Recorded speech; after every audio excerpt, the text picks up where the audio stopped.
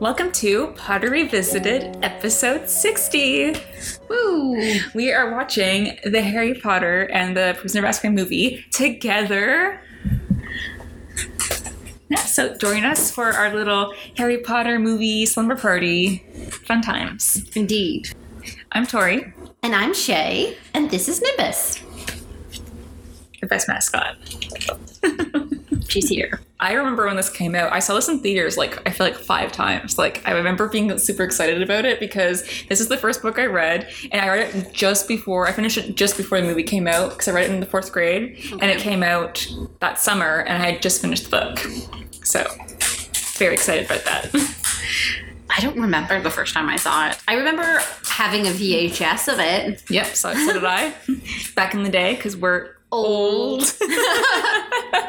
But I always see that this movie is the first one with a new director, so it's very stylized, and obviously the first 2 were filmed back to back, so they seem kind of in the same realm, with Chris Columbus very much involved. And this is the first one that the kids look so much older and everything's all kind of different, because Alfonso had different style for the series. There's definitely a huge noticeable increase in their age, and also just in the darkness, the physical darkness of this film. It's he put sunglasses in front of the camera for film. Yeah, he's let's make it dark. I always find that this is a movie where people either love it or they hate it, because I feel like Prisoner of Azkaban is a very loved book because of the murder backstory, and that's just kind of not really a part of the movie. Yeah, they kind of don't add a lot of the things that give it the flavor and the depth of time. So this opening scene where Harry's doing magic, obviously it's really fun. He's in his room and he's doing Lumos 6 times because he can't do Lumos Can you pause it? Because it'll pick up. But yeah, so Harry's doing Lumos. It's a fun opening scene back to Harry and funny of Uncle Vernon shenanigans. But I was thinking that I'm pretty sure in this movie Harry gets a letter being you're gonna be expelled from Hogwarts to do more magic. But the thing is he was doing magic here. Yeah, I agree. I think it's one of those things the director added it stylistically, let's remind people it's a movie about magic by having the main character doing a cute little spell in his room. But then it immediately progresses into the plot, which is, I did magic outside of school, my life is over. And so adding something like this for flavor that is contradictory to the plot is probably not the best idea a person has ever had. Yeah, it doesn't make sense for the novel, but it is a fun little opening into Harry Potter. And obviously they skip the whole kind of Aunt Marge bit, and it immediately jumps into Aunt Marge is here and she's awful. Yeah, we don't get as much of the Aunt Marge backstory. We just get the Aunt Marge experience. If Harry was smart, instead of saying, hey, Uncle Vernon, I need you to sign this form, and making it obvious it's something that he wants, he should have made it seem like it was a bad thing. Once you're in 3rd year, the punishments at Hogwarts get more severe, and your parents need to consent to be put in through the more advanced punishments, like torture, light torture or something. And sort of, he should have Slytherin'd it and gotten them to sign it by thinking it was a bad thing. He absolutely Gryffindored himself by making it so obvious that getting it signed was a desirable thing. I still think he just should have forged the signature. How would they know? Literally no one would know.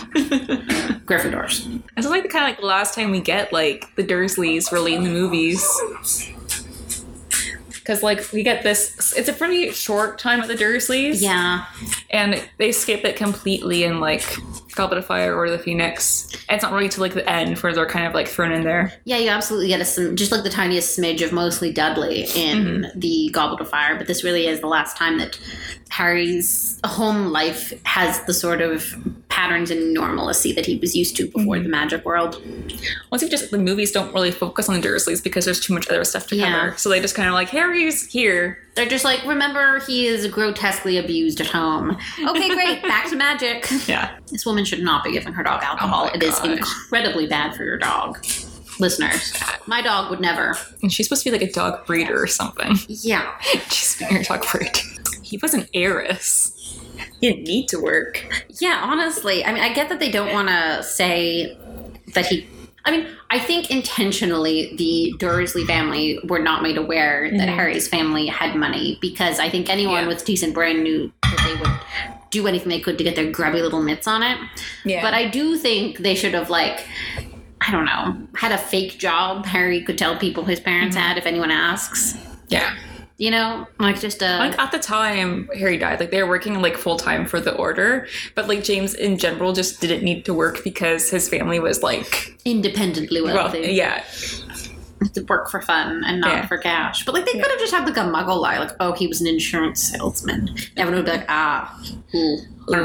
This I love the cameras going in to show like his anger, and then it goes into like how the glass breaks and stuff. Like it's just such a quick turnaround because Harry just gets like that. He's just like the anger like really gets to him. Mm-hmm. I wonder how they did the effect of breaking the glass. It's probably a prop one. So she can it's made to be squished and shatter. Yeah. And then it's not sharp. It's like plastic. They have like breakaway glasses and stuff. Usually for a lot of like prop movies, for like they break really easily, but it won't like hurt.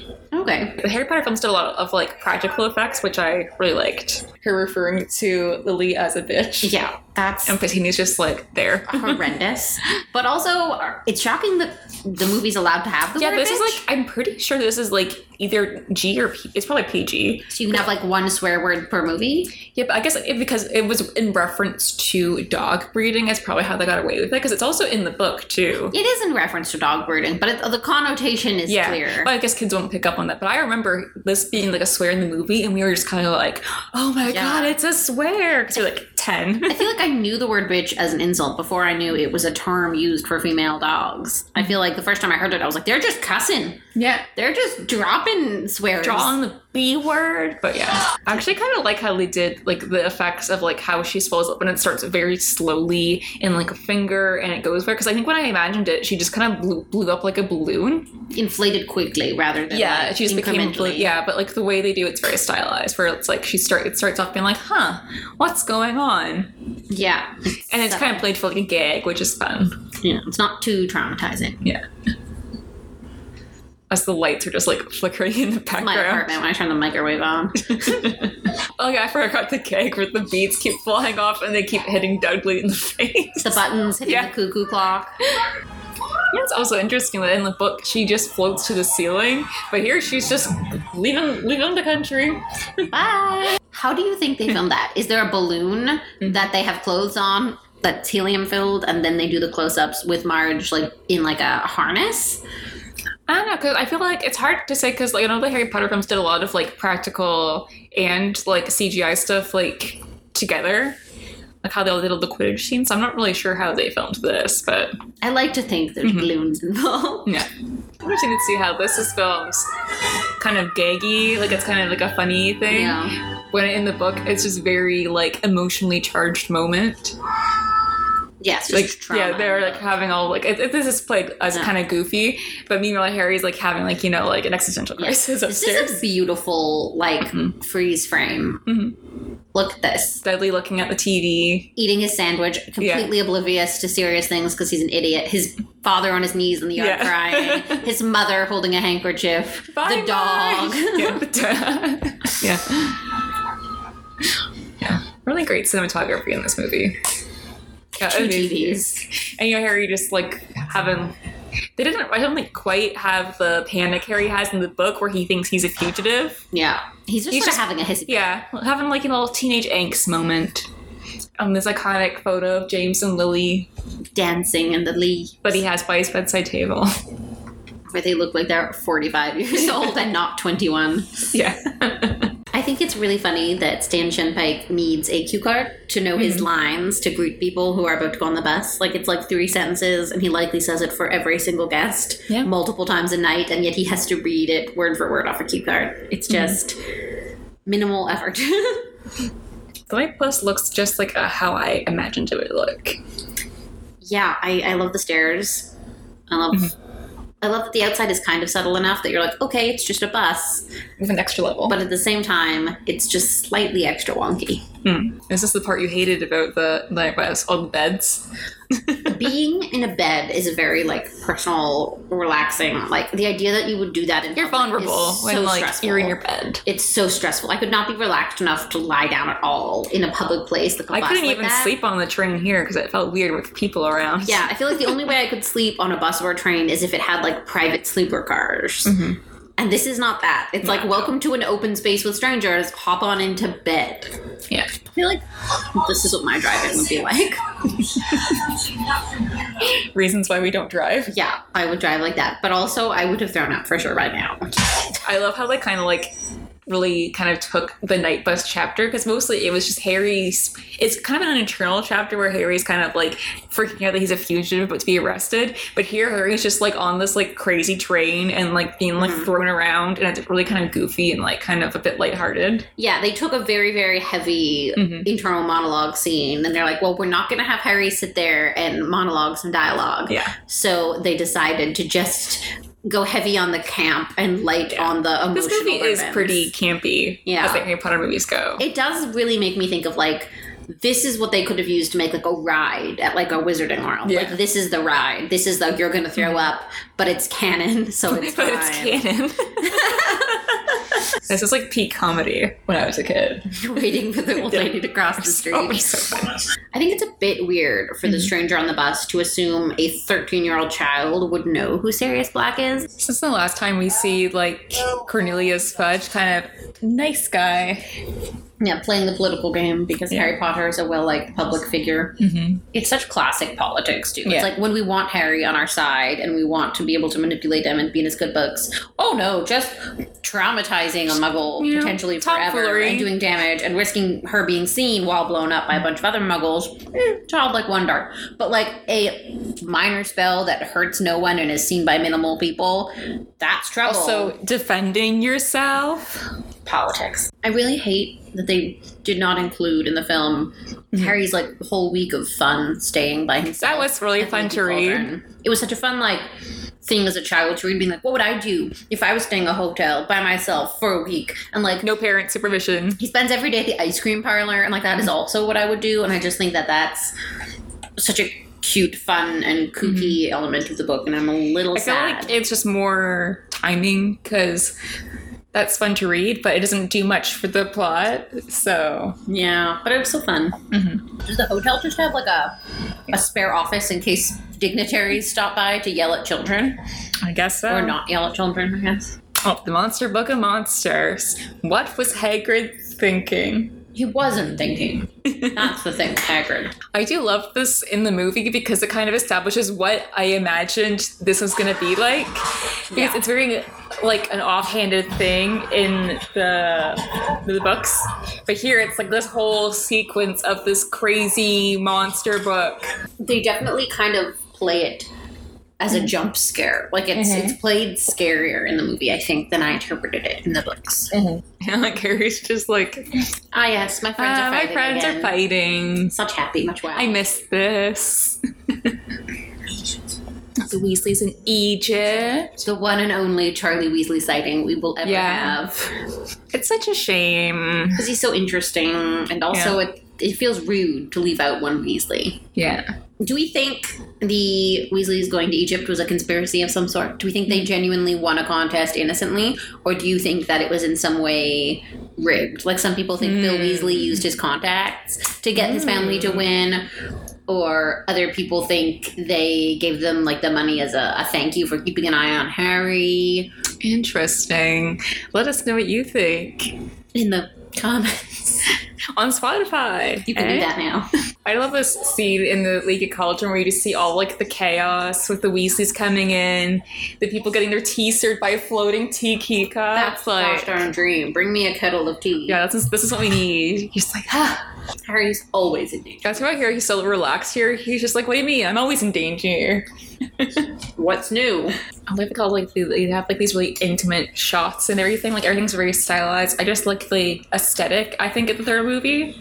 Like I know some people don't like it because it's really stylized and it's very starkly different from the previous two movies. Dark. It's just visually very dark. Well, I think it's like more a way of showing that this film is a lot darker than the previous two. Yeah. I think this whole, oh no, Ron almost forgot his rat bit is kooky, seeing as how the entire movie would have been different if Ron had just forgotten his rat. I think they're probably bringing Scabbers more into the forefront because in the first two movies, he's just kind of there. Don't care or pay attention. He's not really important, but here we're like, the rat, Scabbers.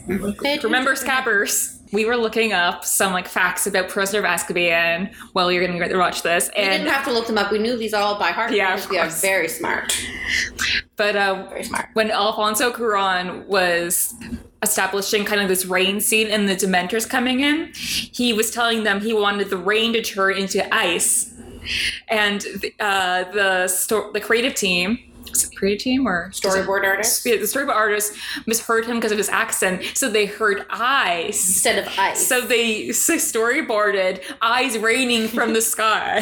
Just scarier than anything that happens at all in this franchise. It is. I really appreciated it because I work in animation, so storyboard stuff, it's always really chaotic and funny. The things that don't make it into a show, you wouldn't believe. Like eyes falling on the Yeah. Express. Dementors are nothing once you've been through a storm of I feel eyes. like the eyes raining from the sky would have bumped up the rating to like NC-17. Yeah. It's now a horror movie. See, this is a realistic train moment of randomly stopping in the middle of nowhere, no voice coming over the overhead speakers telling you why. This is train. Or if it does, it's very like... Or in my case, French. Yeah. Yeah, here we could have had raining eyes. I can't imagine it without eyes now. Someone needs to like... Photoshop do it. Definitely do like the effect of like the fog and like their breath. We can see see like the air and like the ice, and just like the overall like unpleasantness of things being kind of cold, frosty. Rupert Grint's eyebrow acting is amazing. Like his eyebrows are so expressive. Yeah. And like they themselves have so many emotions. Like his eyebrows smize in a way Tyra Banks could only dream. Yeah. We need Rupert Grint walking the runway.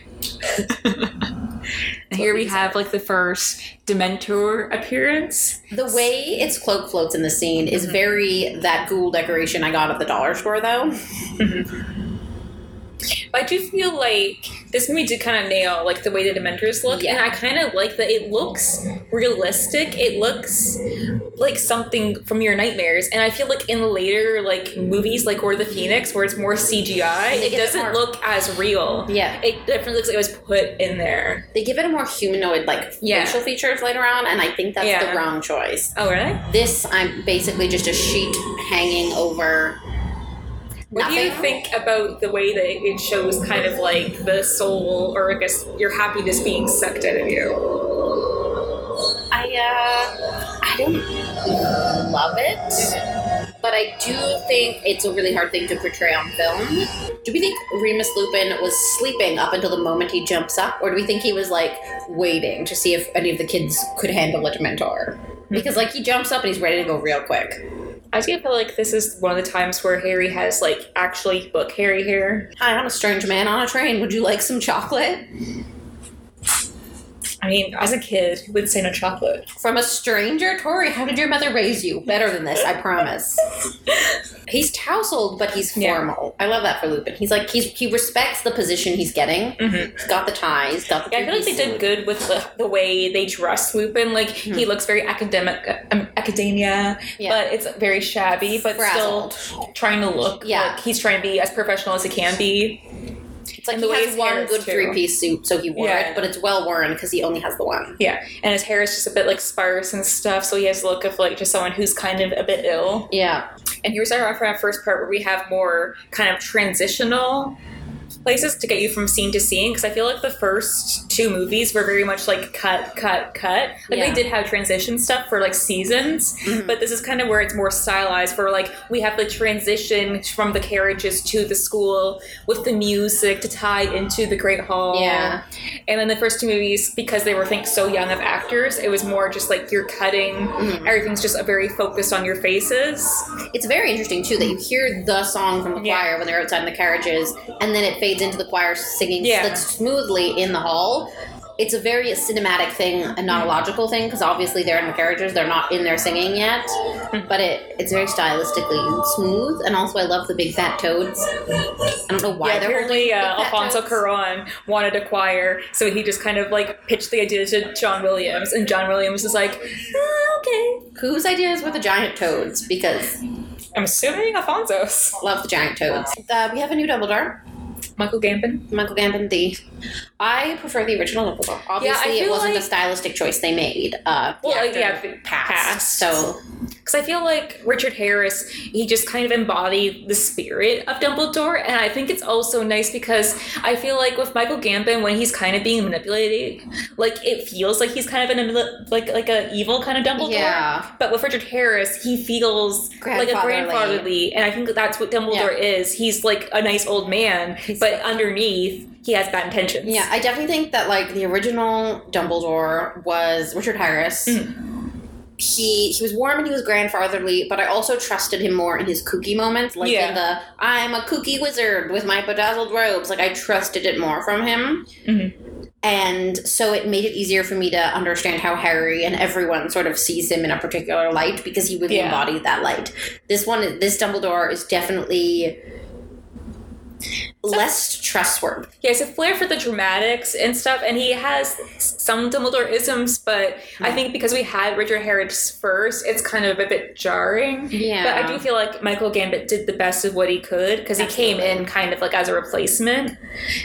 Yeah, I also think that like there was something very nice about the way Richard Harris my list came out, seems very sort of unassuming. Like he was so old as an actor that you could hear his voice going hoarse when he spoke sort of loudly in the Great Hall. And I think that spoke so much to Dumbledore as a character because he very rarely has to speak that loudly because he's so valued. He can talk quietly and people will listen more intently. To him, yeah. And I feel like that's a big part in like setting the scene and the tone for Dumbledore, especially in these big scenes.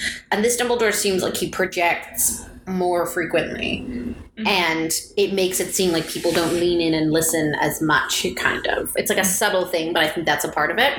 Yeah. Also, a note on the acting, I've read that they reached out to the incomparable Sir Ian McKellen to consider playing the role of Dumbledore.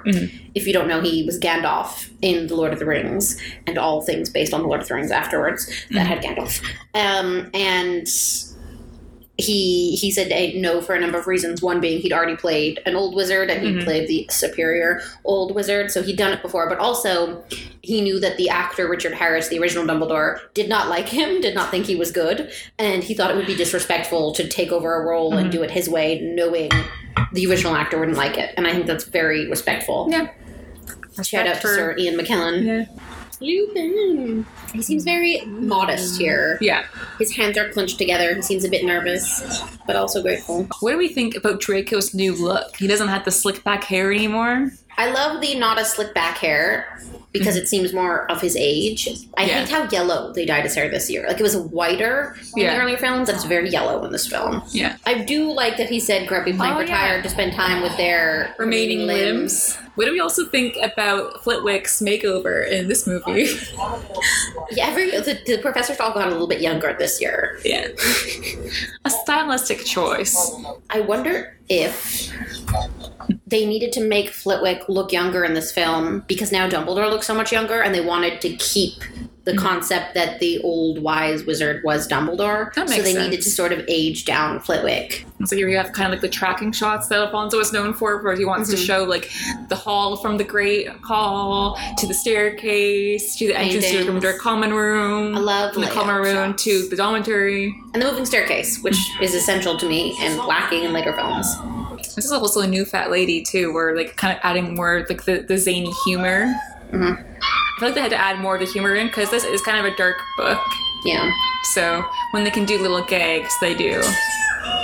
Also, like the boys and how they have like them hang out more because I don't feel like you see much of like Dean, Neville, and Seamus in the first two when they're not really relevant to the plot. It's mainly the trio, but here we have like the boys going up to their dorm and they're just like messing around being like silly together. Now that they've established the trio and like we know that they're the core friendship group, I feel like if they had too many shots of like Harry and Ron just with other boys in the other films, it would sort of risk people wondering like, what is the core friendship group? Are these the friends? Are these the buddies that are going to go on the adventures? So they had to like really establish that group. So now they can afford people to have like little side characters, wider friendship groups, and like other lower level friends. Is that? Well, I think it's just knowing who the other Gryffindors are. Yeah. So we know who Dean, Seamus, and Neville are, and there's just more of them kind of being around Dudes. more. Yeah.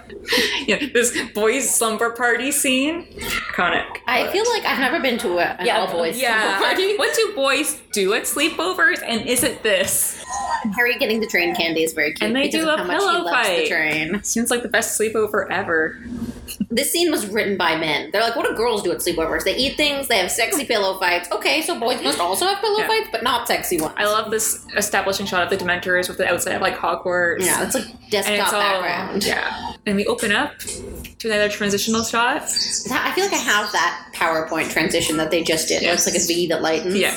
I love this bridge. I love that we're getting the shots of this bridge. Yeah. Especially because it becomes interesting in Alfonso really wanted to establish kind of like the grounds and like the map of Hogwarts basically. So he does a lot of like shots for showing where things lead. Mm-hmm. So you can kind of follow it around. The Whomping Willow. Yeah, Whomping Willow shot. A familiar friend. So I've learned things about the actors as time passes, and I've learned things. And Emma Thompson, the actress who plays Sybil Trelawney, the wonderful, beloved actress who plays Sybil Trelawney, was married to the actor who plays Gilderoy Lockhart.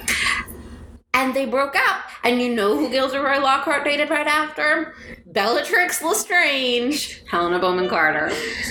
I feel like the British actor sphere is so small. Yeah, and they're all in this. They're all in this movie franchise. If you haven't been in this, you're disappointing. I do feel like Emma Thompson was like the best Sybil Trelawney guest. Yeah, she just looks how she was described. Good at acting. And it's fun to see someone who's played some serious roles be kooky. Yeah. I also love the subtle transition where we see Harry and Ron by themselves and then it pans back and Hermione's there all of a sudden. So it's kind of hinting that like Hermione's not there than she is. Yeah. Hermione just like casually gaslighting Ron. Yeah. Gatekeep, gaslight, girl boss. So one thing here is that Alfonso Cuarón is kind of the one that started the street clothes kind of thing for the movies, style. Which I'm not really a fan of. I prefer when they're in their uniforms and in wizard kind of wear. But he did say that he wanted the kids to kind of customize their uniform and wear it how they wanted because that's what it's like in real school. And to kind of show their personalities, which I do like how Ron's not wearing his cloak and his tie is very loose. Someone in the background at one point has their tie around their head. Yeah. Like they're being absolute balls. I just feel like, as someone who went to like public school in Canada, uniforms weren't a thing. So for us, it feels very sort of like unique and themey. And so it's really enjoyable for us to see them all buttoned up in cloaks and ties. It just like, it adds to like the, I guess, dark academia is the vibe. Yeah. But also the witchiness of it. And it gets a little disappointing when we see them in just like trousers jeansy and a t-shirt and stuff. It's just... Yeah, like fine the first two films, they're majority in their uniforms, and this is kind of feel like where it kind of stops, where they only wear their school uniforms when they're in class settings, and generally they're just not in their uniforms. Yeah. And I think that's annoying. I feel like I would just keep it on all day because it doesn't look terribly uncomfortable. Yeah, apparently with the street clothes, it was to show their personalities. And then Hermione goes with a pink zipper-up hoodie. It's not really a personality piece. I don't think Hermione would wear clothes to show her personality. I think Hermione just wears clothes to wear clothes. I think it's interesting that they get to vibe up there. Like, I did know some people who went to schools with uniforms, and it was very, like, how short can you roll up your skirt, ladies? And, like, how... Catholic school uniforms. Can you wear a choker or a necklace? Because that'll show up under your collared shirt, like a vibe, like trying to have an aesthetic when one is sort of being forced on you. It's particularly heartbreaking when you remember that, like, in first year they wore hats. Yeah, and they don't establish that. Never mind the hats. They're not even in their cloaks half the time now. I do love the attitude Hagrid has when he talks to Draco. Like, in the way Draco wears his uniform, you can tell, like... He's not just wearing the shirt, the tie, and the cloak. He's also wearing the sweater vest. Yeah. Yeah, and Matthew Lewis was wearing like a fat suit, I think, for most of like these earlier films because he lost a lot of weight during puberty, so got really tall. Like, sorry, sir, you're not allowed to start getting handsome. We'll have to. It's such like reminiscent of school with everyone just like in a circle around the people that are arguing, just waiting for a fight to break out. Some of them look really kooky in the way they've customized their uniforms, and I think they did it just because someone told them to be unique, and they ran out. It was like they were given like I guess a directive. Yeah, they were given like freedom, and as a child child actor, you're kind of used to being told what to do. But some of them have gone too far, I think, and it looks ridiculous. They're like, okay, what do I do to look unique from works everyone for else? this scene, though, because Hagrid's a very lax teacher, and it shows that he doesn't really have control of the classroom. So, like, they're just doing whatever. But, like, they're not like this with when Goggle's teaching or even Snape's teaching. This is why we think Harry's an idiot. Ron's pushing him forward. I think it's also true that Daniel Radcliffe's always the one that's acting with these CG creatures, and it's usually like something on a stick. Tennis ball. Yeah. Like with Dobby and like with this. Like it's just something so he knows where to look. But he does a good job.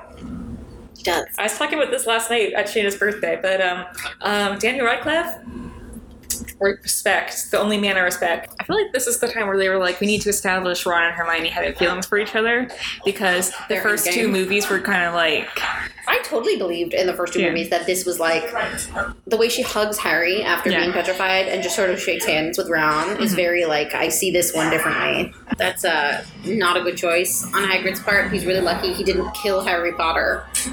If Harry Potter could have died, then what happens? Neville has to... say destroy the One Ring. Neville has to destroy the One Ring if Harry does. We have more establishing and shots the cup and the book and over Hogwarts. Diadem. I remember I watched this during like the first lockdown, and I was like, man, to be outside in the air, flying around a castle over a beautiful lake. Yeah, I feel like this one part where Harry's like going like woohoo over the water. This is very Harry, book Harry. Yeah. The fact that he takes his hands off but think at all is it's crazy. There's no way Harry Potter has ever ridden a horse, and I think that is the closest comparison. This is his first time on a horse. It's flying over water. There's a giant squid in there.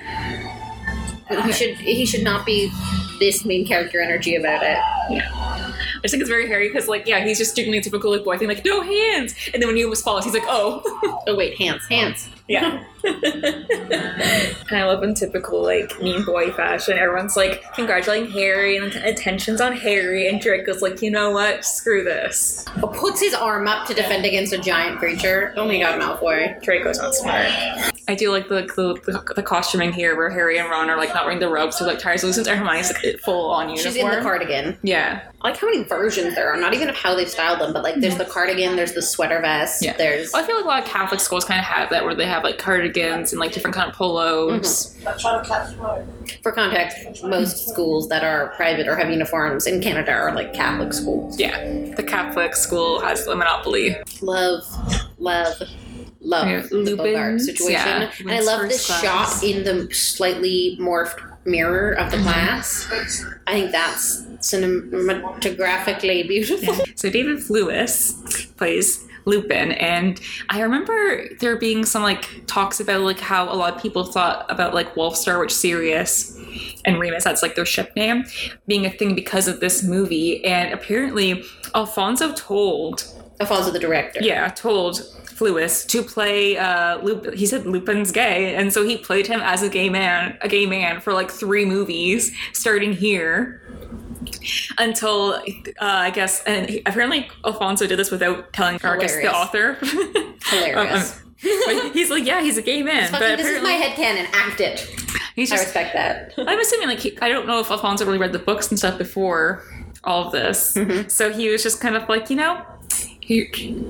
in my version of Harry Potter, this guy's gay. And this is my version, so suck it. Okay. But I find it funny because I feel like the author just didn't like the idea of, I don't know if it's because they were gay or because it was people she didn't want to be gay, because she did say that Dumbledore was gay after the series was already done. Like a retcon. But that's kind of like a cop-out. But like I know like Wolfstar was a really big thing, like really early on in the series, like there was a lot of like fan fiction and stuff, and people always have a conspiracy that she made Lupin and Tonks get together because she wanted to like end squash the whole squash that ship and like that kind of like put an end to being potentially canon. But bisexuality exists. Yep. So technically, if the actor played the character as being interested in men in the early movies, and then he marries a woman, he could just be bisexual. Yeah. And as a bisexual, welcome, Lupin. Oh, yeah, also his wife's name is Hermione, which I didn't know until just now. And that's shocking because Tori over here is the only shipper of James Potter and Minerva McGonagall. So it kind of feels like Hermione and Lupin is the kind of thing she might be on board for. Get Hermione with her hair up in a bun. Yeah. With a pencil in it, too. I feel like That's Alfonso gave the kids more autonomy on, like, things they could do for their character. Like, we know, like, the long told, like, essay story, which Shay is so sick of. We get it. They wrote essays. Their characters are similar to themselves. I feel like by this time they're not really, they're 15-ish. I think most of them are around 15. So, like, this is when they're kind of taking acting more seriously. Before, when they're kids, they're just kids doing maybe, like, a fun job. Mm-hmm. But this is, like, when they're considering, like, this is going to be my job for, like, my life. Mm-hmm. I'm going to go into this. So they're getting more kind of autonomy over, like, what they do, how they dress, like, just more about their characters and stuff, which is kind of cool to see. I also love Hermione. She seems to have, like, rolled her hair up in the pencil and then stuck it in to make a bun. And I remember using a pencil in your hair being, like, very, not manic pixie dream girl, but it was very much like an archetype of, like, I'm the cute smart girl who's pretty but doesn't have to try. And, like, sticking your hair up with a pencil is very, like, I'm smart, but everything I do is sort of glamorous. And that's how they kind of, like, this is really the movie that kind of characterizes Hermione as, like, also the smart girl, but also just, like, the brave girl, and also every girl. And also she knows the most about the wizarding world, despite just learning about it 2 years ago. And she knows everything, and she does everything, and she is that girl. And it's just like, no girl is everything all at once. And Hermione she has so many things, and no flaws. It's so belittling of the actual traits of Hermione that are very impressive to make her excellent at everything. Like, it really dehumanizes her. And it also reduces Ron because they take all his good traits and give them I feel like it's very apparent in this movie where they give a lot of Ron's book lines to Hermione in this movie, and it just kind of carries on throughout the series. And we know Rupert Grint can act in serious roles, so he wasn't given the chance here. Kind of like offensive that the people making the movies thought we as the audience, even when we were 11, 12, 13, were so dumb we couldn't understand that the smart girl could also have some things she doesn't know, and the goofy friend could also have things he does know. Like, it's like they couldn't imagine kids watching a movie and understanding, like, a person can have two traits. Yeah. You know? Two whole traits is possible. Multiple traits. I feel like this is like the era where they wanted like really like kick-ass girl power kind of like characters, and they forgot that like you can be kick-ass while having human flaws. They forgot that people have flaws. Yeah. And one of the things that makes Hermione's growth and like acquiring of new skills and learning to overcome her weaknesses so valuable is that like she has those weaknesses, and you're like, wow, Hermione doesn't understand this, or she's really bad at sort of getting people to understand where she's coming from in situations sometimes. Doesn't get social cues, doesn't really care what people think. Yeah. And has to be right no matter what. And like, even if she's wrong. It's important to make her human because she's the relatable female character for a lot of readers. And that's important. And when you make her perfect, she's not relatable anymore. Exactly. I find it fun that the first time we really see Snape is during this scene. Like, he's in the Great Hall and stuff, but like the first time like we really get reintroduced to Snape, it's not Snape. It's Alan Rickman as Bogart. As Bogart. I would love to have seen that in the credits. Alan Rickman as Severus Snape. Also Alan Rickman as Bogart. What can't he do? Neville's like, you want me to do what now? And here we have... I like the way he comes out of the closet. It's kind of very sexy. It is. I like really show like the whole kind of Lupin's teaching style and like how kind of fun it is.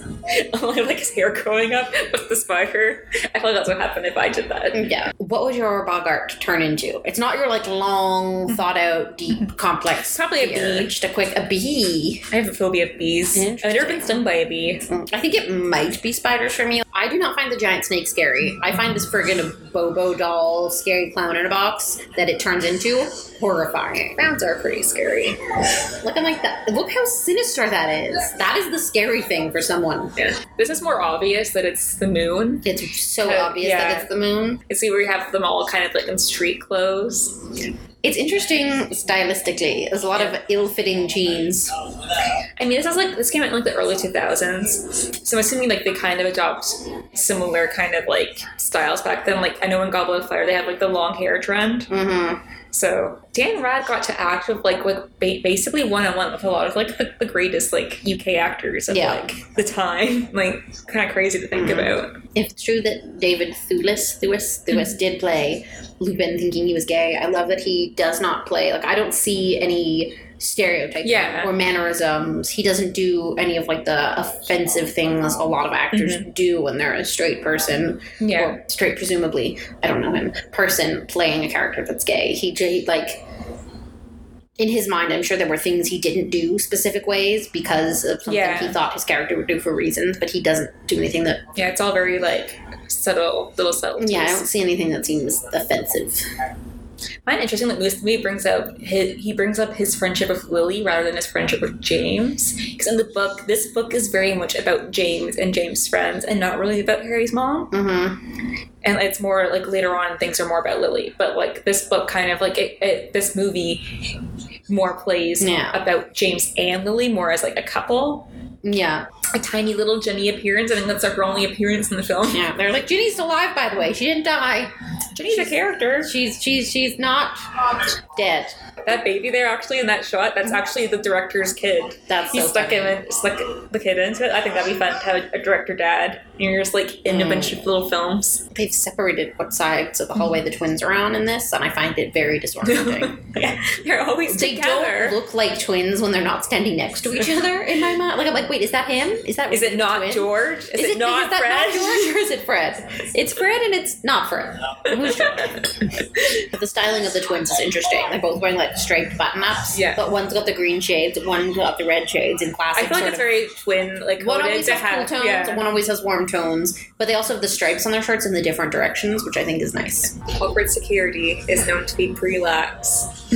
They're like, time to close the doors we leave open all the time. I think this shows more security than Hogwarts actually has. Yeah, this is like, I'm like, they wish they had a door that closed like this.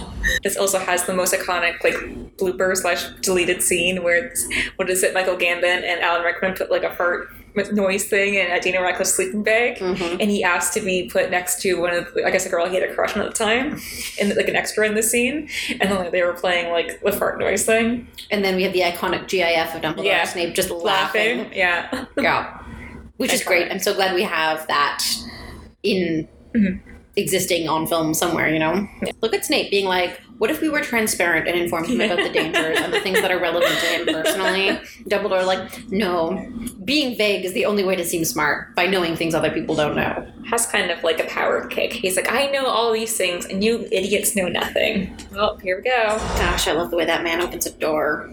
Alan plays Snape as less, like, outwardly terrible to the students. Like, I'm pretty sure in this chapter, Snape's calling Hermione, like, a know-it-all and just being super rude. I think he is about to call her a know-it-all. Yeah, but the way he says it doesn't seem, like, as derogatory as, and, like, just as rude as he is in the book. Yeah. Like, he's kind of just very petty and just, like... Which is understandable. Terribly. Here we have, like, the most biggest thing in the movie that irks me, is this moment... The book, Snape says this, Ron defends her despite their issues. This, Ron's like, yes, point. Like, how could you say that about your friend? That? I also have to say that I don't necessarily, like, if I were in Snape's shoes, I wouldn't talk to Hermione like that because that's horrible. But also, of course, Hermione knows the answer. Like, she's already proven herself for 2 years. She's a smart student. She does the reading. When teachers ask questions of their students, there's a part of me that thinks it's a little bit to make sure they, like, did the reading, they know, you know? Yeah. And, like, he already knows Hermione knows. The whole class knows Hermione knows. Like, what about the smart, whatever, Hufflepuff kid in the back row who doesn't get to answer questions because Hermione knows everything? Like, I feel like I can understand why a teacher might get annoyed if one student always answers the questions, and I can see why it would be annoying if you're intentionally not asking that student because you want other people to have the opportunity, and they just, like, interrupt, and they're like, this is the answer.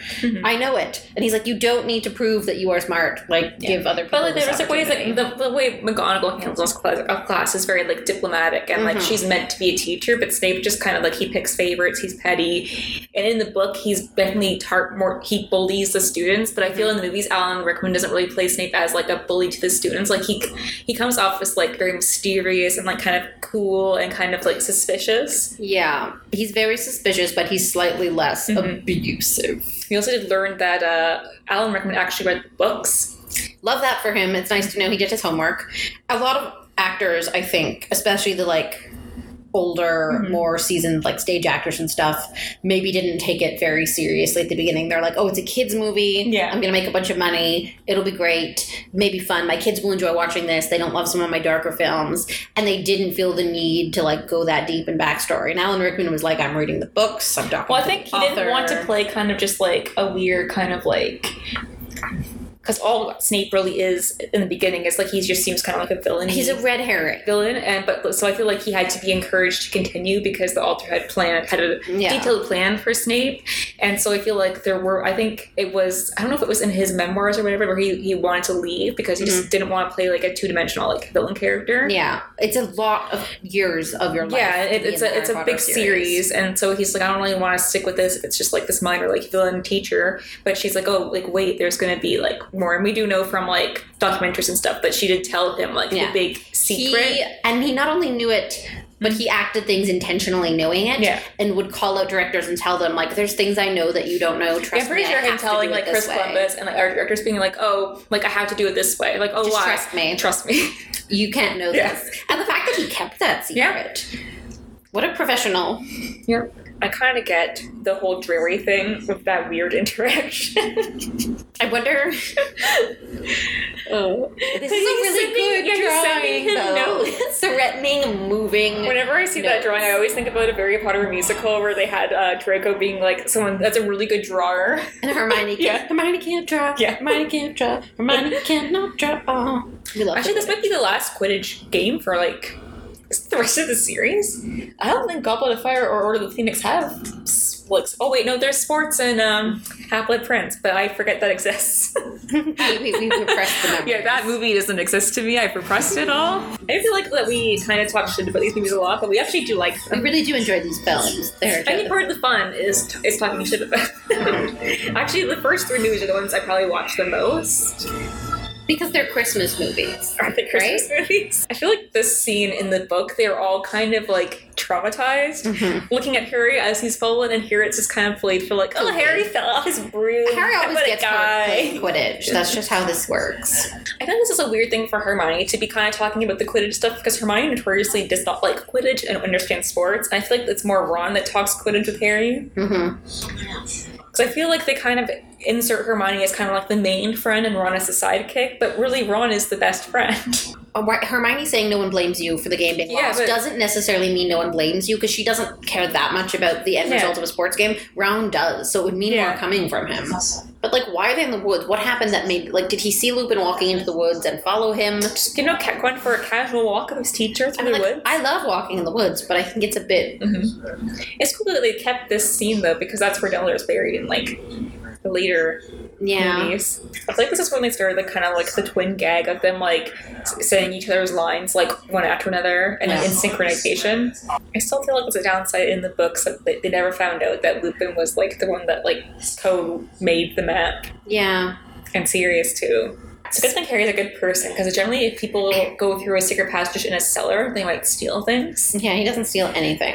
Honeydukes is like what my life dreams would be for a candy store. You have a little Ron and Hermione moment. They don't know what to talk about without Harry. I kind of like the change from Harry and Ron just having a private moment and throwing mud at Draco to Harry throwing snowballs. But the characterization is weird where Hermione's kind of like fine with the violence and Ron's all kind of like anxious about it.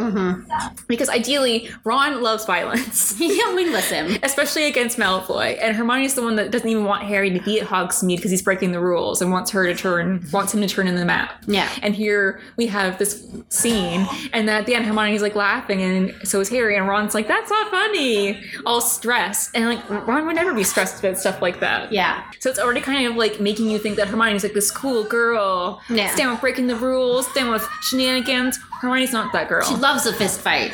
I like to think Ron looked like he was going to throw up in the first 3 seconds of the scene because he didn't realize it was Harry in an invisibility cloak. Yeah. Which is like, the ghost! He's the like, ghost! Is it a ghost? Oh god, wait a minute. Wait, it takes him a minute, which I believe. See, Hermione would never. I mean, maybe she'd laugh like a little because she'd feel mad that Harry showed up and guilty. Maybe after the fact, I think she would be kind of like, Harry, what are you doing in Hogsmeade? You're naughty. probably bad for business to not have the underage wizards allowed into the pub on the one day every 2 months that they're allowed in town. I feel like they wanted this to be like a very private kind of like eavesdroppy thing, because in the book, obviously, it's like they're talking about this in the middle of the pub, which we discussed was kind of weird. Stupid. They're talking about the secret thing that's in the middle of the pub. They amended it by having it be. But now it makes sense that it's private, but like they can't just have Ron and Hermione just be in the pub. Yeah, I like that he knocks down the choir. You could have gone around, but he's having a hiss. I love the characterization where this is like where a very prime musical Harry comes out, where there's that like, I'm in a rage. This is the baddest I've ever been. Harry has like these emotions, but it's hard, I think, to display it in a movie because Harry's very internal with his feelings. Like, obviously we know that Harry was feeling this like intense rage where he wanted to murder someone, and we're like, oh god, this is scary. But it's not really shown outwardly. In movies you have to show stuff instead of just like you can't have Harry monologuing like Hamlet. Show don't tell. They do a lot of like establishing shots and transitional shots, I think, that take up a lot of time where they could have been like, you know, doing other things, because it is nice at the so it's not as like clipped as like the first two movies are, but it's also like taking up time where they could be establishing some backstory. Like, I feel like we know time passes between scenes. That's how the world works. So I kind of think like if they want us to know it's becoming winter, so as snow in the window behind him, but still have like an active shot. I think in the later movies they do that, but here they kind of have the option to kind of like do stuff because it's a smaller book. But like we said, this book kind of cuts out a lot of like the James Potter backstory with the Marauders. Lupin does this a lot. I'm just realizing he did ridiculous, and now he's doing clothes wars. He's like, it's not the live long and prosper Spock, but like here they kind of like, this is like the only part of the Ron Hermione fight we get. So we don't get all Hermione's flaws with how she handled. Is that a hippogriff sweater she's wearing? Well, the sweaters show her personality. I don't know what personality that is. It's cropped. It's a cropped sweater, kind of. It's not too long. I think they didn't have time to show like a fully established fight, but I feel like that fight really did show a lot of growth with Ron, Hermione, and Harry by proxy, because he was kind of like involved in it. And they do show like the Harry and Ron fight, but I think establishing that fight was about like kind of growing pains, but they just don't have time for all the nuances, and also they don't want to show Hermione having flaws and being a human being. So because if they showed the fight, I'm sure they would just show it as like Hermione's right. Kind of gaslighting Ron about the seriousness of his pet missing, which is very upsetting for anyone. Lupin gaslighting Snape by pretending he doesn't know what that is. He's like, never seen this in my life. It has like a picture of Lupin like, this is not Moony. This is not Moony. It's glamour shot. I feel like this book, from Snape's perspective, it would just be like the year he got gaslit by like everyone. By Dumbledore, by Lupin. Except for Snape and the bad time. I mean, honestly, this is the first time Harry's been properly scolded by an adult in the magical world. Yeah, really. So it's nice to see. I mean, McGonagall scolded him a few times. Yeah, I guess. But he's also talking to Harry in the right way. Yeah. He's not just saying, Harry, these are the rules, but he's saying you're disrespecting your parents' memory and you're invalidating what they put at stake, their lives, for you by being dumb with your life. Exactly. It's like he knows James and he knows Lily, so he has an idea of who Harry is, so he knows how best to actually get through to him. I have respect for the Hermione. Like, you know what? I don't need this. I wish they had actually had her like kind of like yell and like be kind of un-Hermione like for like in the book. It's such a shock because she gets him and she's like, "Fine, I give up. I'm leaving." Yeah, they just kind of have her kind of be like, "Fine," and then she just like stomps out. Yeah, I think it would be good to see a Hermione hissy fit. I mean, it's not really a hissy fit. They don't really have Hermione freak out like she does in the books. Like in Deathly Hallows, when Ron comes back, she doesn't like lose her mind like she does. It's kind of played for laughs. Yeah. And I just want to see Emma Watson lose it as Hermione. Yeah. Well, this part always jump scares me when she goes into the prediction mode. You jumped. See, it gets me every time. I know it's coming. I do like the behind the scenes that when Tom and Emma were practicing this, he told her to like fake hit him to like practice the blocking, and she hit him for real, like really hard. I love she not only punches him in the nose, but his head goes back and hits a rock. I wonder if there are any consequences for physical, like Muggle-style violence at Hogwarts. Because I can't curse people, don't use spells against other students, but like just punching someone in the face. Yeah, I'm assuming they have to do that because I'm assuming it's still a school. There's still probably fights. Like how Ron and Hermione are having this like emotional moment, and then Harry's Harry like, include me. Because like Hermione and Ron kind of did work on Buckbeak's appeal. Yeah. They did stuff. Yeah. And Harry's just like, yep, sure sad for Hagrid. I think Ron should probably have let his rat go in this moment. At least they didn't have the moment where his leg gets broken here. It's just he got a really bad dog bite. Because that's still in the book. Like, it's not even like visual. And I still kind of like hear the snap. Yeah, like where he hears the snap. Also kind of like that it makes sense here where they were kind of like not pausing to think about getting help, like in the book. Hermione's like, let's go to the teacher, and Harry's like, no, let's ignore that and just go into the tunnel. And here they're like, kind of like they don't have time to think about anything. They're just kind of like thrown around by the tree. Yeah, it happens so quickly. It's kind of like the slow motion moment of Harry realizing Hermione grabbed him. Do we really think Hermione could literally lift Harry up by his shirt in the air? No, I don't. That's not how physics works. No cotton shirt is that strong. Exactly. Also, her arms can't possibly be that strong. Like, not only is she smarter than everyone and gets all the good lines, she's also she's superhuman strength. Here's Sirius being impatient. Sirius being so annoying. He's like, let's kill him. They're like, cool. Harry? Like... Yeah, so Gary Oldman did an interview, I think, on a podcast semi-recently, and he talked about how he doesn't really like his acting in Harry Potter. He finds it kind of mediocre. Which I think he did say that he didn't read the books. He just read scripts, so he didn't know what was coming for his character. And he said if he had like being able to do it again, he might have played Sirius a bit differently. Because I think Sirius in Prisoner of Azkaban is a lot different than Sirius in Order of the Phoenix. Yeah. And so when he's had a shower in Order of the Phoenix. But it's interesting. It's interesting to like see him reflect back on it. But it is really cool to see like these like amazing actors in all like these movies all together. Like I remember in the 20th anniversary special, I think Daniel Radcliffe was very excited that Gary Oldman was coming. He's like, "Be cool, guys, be cool." Yeah, I really also love like the varying degrees to which how all the like older actors who are established approached it. Yeah, because like we know Alan Rickman read the books and had secret conversations with the author and like knew a lot of stuff and had opinions about how many buttons Snape should have on his clothes. And then there's other actors who are like, oh, it's a kid's film. It's kooky. I'm going to make a chunk of money. It'll be fun. It'll be a fun romp. And they just sort of like act with what's given to them and they don't feel the need to like or go you have through people the material. like Jason Isaacs who's just like doing things and he's like, and then like, what are you doing? Like, oh, I'm kicking Dobby. Oh, I'm being bad guy. He's just having a good time. Yeah. He's like, is this a fantasy film? Are there hobbits? Dragons? Oh, Snape running out. Who's that handsome man? It's a particular level of petty. To be like, I'll watch him do it. I heard it's traumatizing, but I'll take the risk. That was a bit, I think that was a bit more than it was in the book. Like they had the three attacked him in the book, but Harry just like threw Snape across the room. Yeah. Ron is so Ron funny. is evil the whole time. That would be so funny. Miss Weasley didn't actually have that last son. He just showed up one day and she's like, I forgot about another one.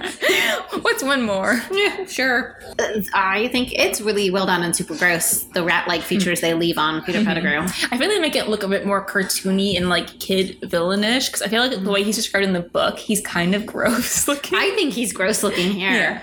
But I feel like it's still kind of like the nails, the like... Yeah, the cartoonish, like rat-like features, but I feel like he'd look kind of creepy in real life. The audacity to be like, you look so much like your dad that I got killed. Also, I find like this haircut is the worst thing in the world with long hair but bald on top. Yeah. I feel like the first time I saw this when he says, like they zoom in on the castle and he's like, I remember the first time and I thought they were going to give us a flashback sequence. Yeah. And I was That like, would have been nice. flashback sequence? Marauders? Yeah. This movie has very little Marauders content.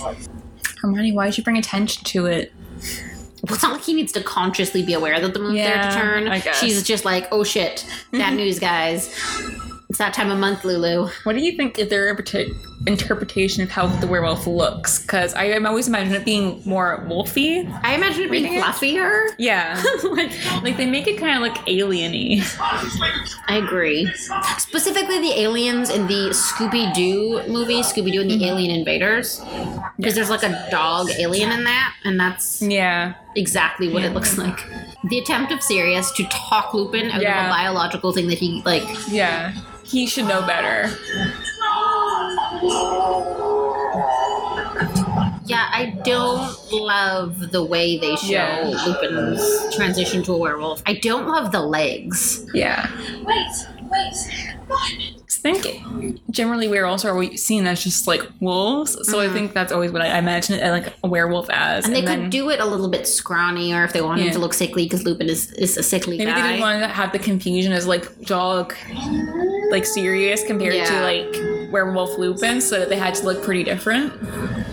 I was like, they just abandoned Snape like in like the house. They didn't bring him out, and he just kind of stumbles his way out there. It's like, you guys are in big trouble. Oh wait, look at him actually putting himself between these incredibly pretentious children he dislikes. Like, he doesn't want to be a teacher, but he's not going to let them get eaten by a werewolf. That's I feel like that's an Alan Rickman thing, protecting the kids. I don't think real Snape would. I think real Snape would. Yes, it's his jaw. Like, Dumbledore would be so mad if he let Harry Potter get turned into a werewolf. I wonder how traumatizing it was for Snape to see the werewolf, having been through that almost werewolf experience in his youth. He's like, they've done it. They did it. They succeeded. It took them, 10 more years, 13 more years, but here they've done it. Sirius's prank comes back full circle. I really do like the addition of, like, things kind of getting frost when the Dementors come. I think it's interesting. It's visually interesting. Mm-hmm. Also because they're so dark, and when they freeze, like, it gets lighter, it adds to the contrast of the visual effects. Mm-hmm. This is quite pretty as a scene, the swirling of the Dementors above with Harry and Sirius sort of centered below. Yeah. See, lines like him knowing how many turns to go back a certain amount of time makes me think he's totally using time turners to figure out what's going on that day and feel smart. Ron can't relax, so can't time walk. Well, again, they both were almost like unconscious for all of this, and then they're just like actually excluding him, and he's just like, what? I mean, yeah. Not fair. I mean, yeah, can't walk. I do like how it kind of shows like everything going back and forth, and there's like this random like guy being like mummified in like the one corner. Gosh, we can't be seen. If only we had, I don't know, an invisibility. Yeah, they really don't use the invisibility cloak, which I get. It's kind of like a hindrance when you want to like see things. I just wish they hadn't put her in this ridiculous sweater. I always find that like they said that this is supposed to show their personalities, and I get like Harry's kind of an activewear and stuff. But I feel like Hermione is someone that I feel like she kind of at first isn't really comfortable with her femininity, so she kind of tries to kind of like hide it, and she's just more into.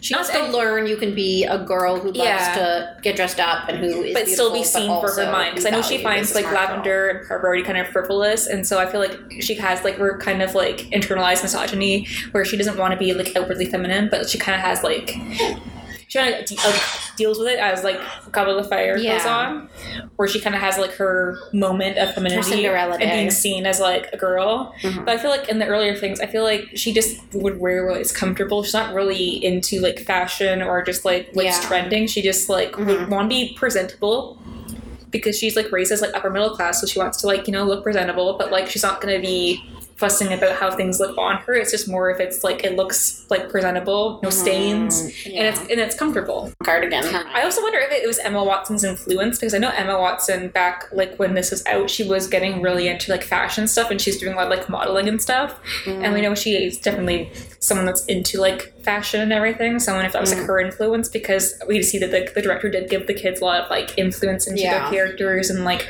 what their characters like were wearing and stuff. So I will say it's very of the era.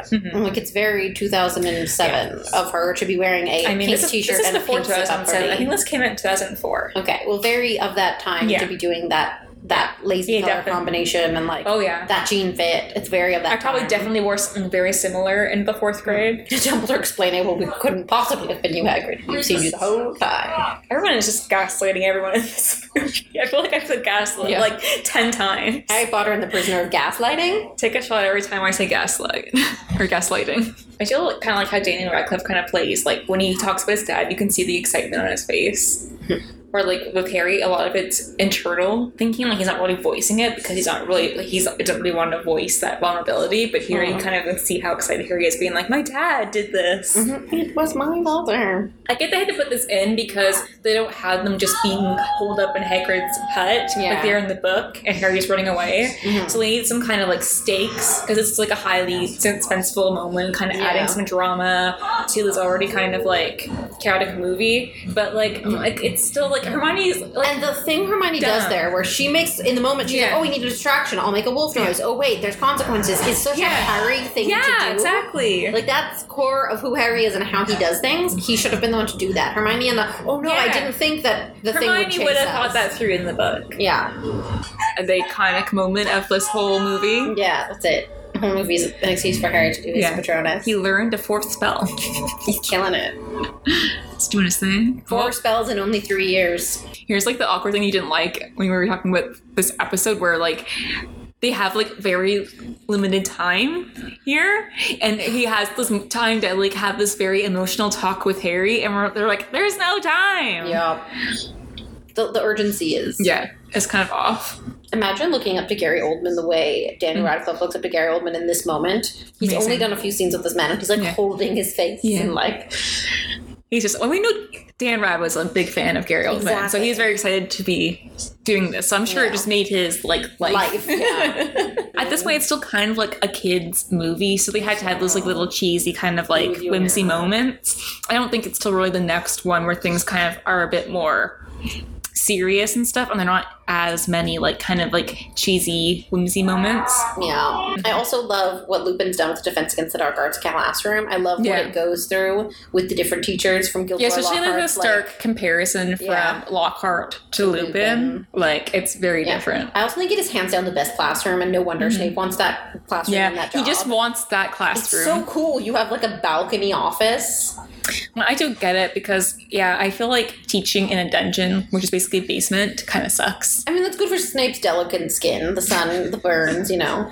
He's a sunscreen guy. He knows. I do feel like they really did nail like the Harry Lupin relationship that kind of bloomed in this book. Yeah. In this movie, like it definitely feels very organic. I'm not like a regular teacher. I'm a cool teacher. Yeah, so they have this part where Harry gets the firebolt just kind of tucked in at the end of the movie. At the end with a hippogriff feather that makes it obvious it's from Sirius. And I hate that. I don't like this. It's kind of weird. The firebolt was this whole thing, but they kind of like didn't do the big fight thing with Hermione in this. I guess they just need Harry to have a broom later films. So they're just like, oh yeah, and you got a firebolt. Because they knew, I think it was important to the fans that Sirius got Harry the broom, especially later on when we lose Sirius. But I think they could have totally taken out a few seconds of transition. Like we saw a lot of the Whomping Willow in different seasons. The Whomping Willow was like an added character. We saw more Whomping Willow than a lot of things that were important. So I think they could have fit in just a scene where like Harry gets the broom. He's like, this is weird. And Hermione's like, it's probably dangerous. And they're like, ugh, Hermione, you know? Yeah, but we get Harry riding the broomstick and it's the fastest broom ever. And then it ends on a freeze frame. The most disgusting, cheesy, like they zoom up and he's like, it's like little 80s, 90s sitcom where you're just like, it's full cheese. It's not, it does a disservice to the film to end it on that like slightly blurry freeze frame. Yeah, because like, I mean, the second one also ends kind of weirdly where it's just them clapping for Hagrid at the end. Like, they don't have like a proper ending. Yeah. And it's just like, it ends, but the good thing is the credits are really cool because I feel like the first two films just had blank credits, like black screen, white text. But these, like, they have like themed credits, which does stick with the films going beautiful. on. It's the Marauders map. It's got the little footprints, and then it's got the names in like sort of like a nice calligraphy. It's all very stylized. I like that kind of carries on throughout the films. Because I think in Goblet of Fire, it has like the little flames, like parchment from the Goblet of Fire come out for it. So like, it's nice that they continued that. Yeah. So I think for me, like the things that really stick with this movie are the sort of taking away of a lot of Ron's lines and giving them to Hermione to sort of make her seem smarter. This is kind of the beginning of Super Hermione. Giving her all the moments to shine that should be spread across both of Harry's friends, and they just all go to Hermione in this. Which I don't like. What I do like is Lupin. I think he's wonderful. I think he does it so well. David Lewis, amazing. I love him. We'll even learn to say his name properly one day. I hope I'm pronouncing it right, but who knows? We'll Google it later.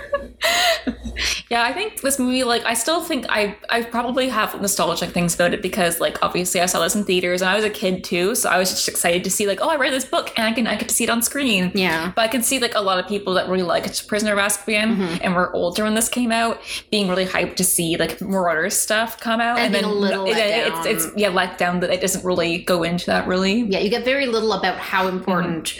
You don't really go into, like, the Marauders map, the makers of the map, and their friendship. You're just like, okay, Lupin Lupin kind of knows Harry's parents, and Sirius knew Harry's parents too, and that's it. It's not really touched upon, and I feel like that's a big part of why people like Prisoner of Azkaban, because people really like the Marauders as like a subset of Harry Potter, and it's disappointing. But I feel like it's cool. I feel like some of the style choices, like it feels a bit jarring going the from... transition that's like light in the middle slightly brightens out to make the screen visible, and the reverse of like it gets darker up into a tiny point of light and then darkens is very PowerPoint presentation to me.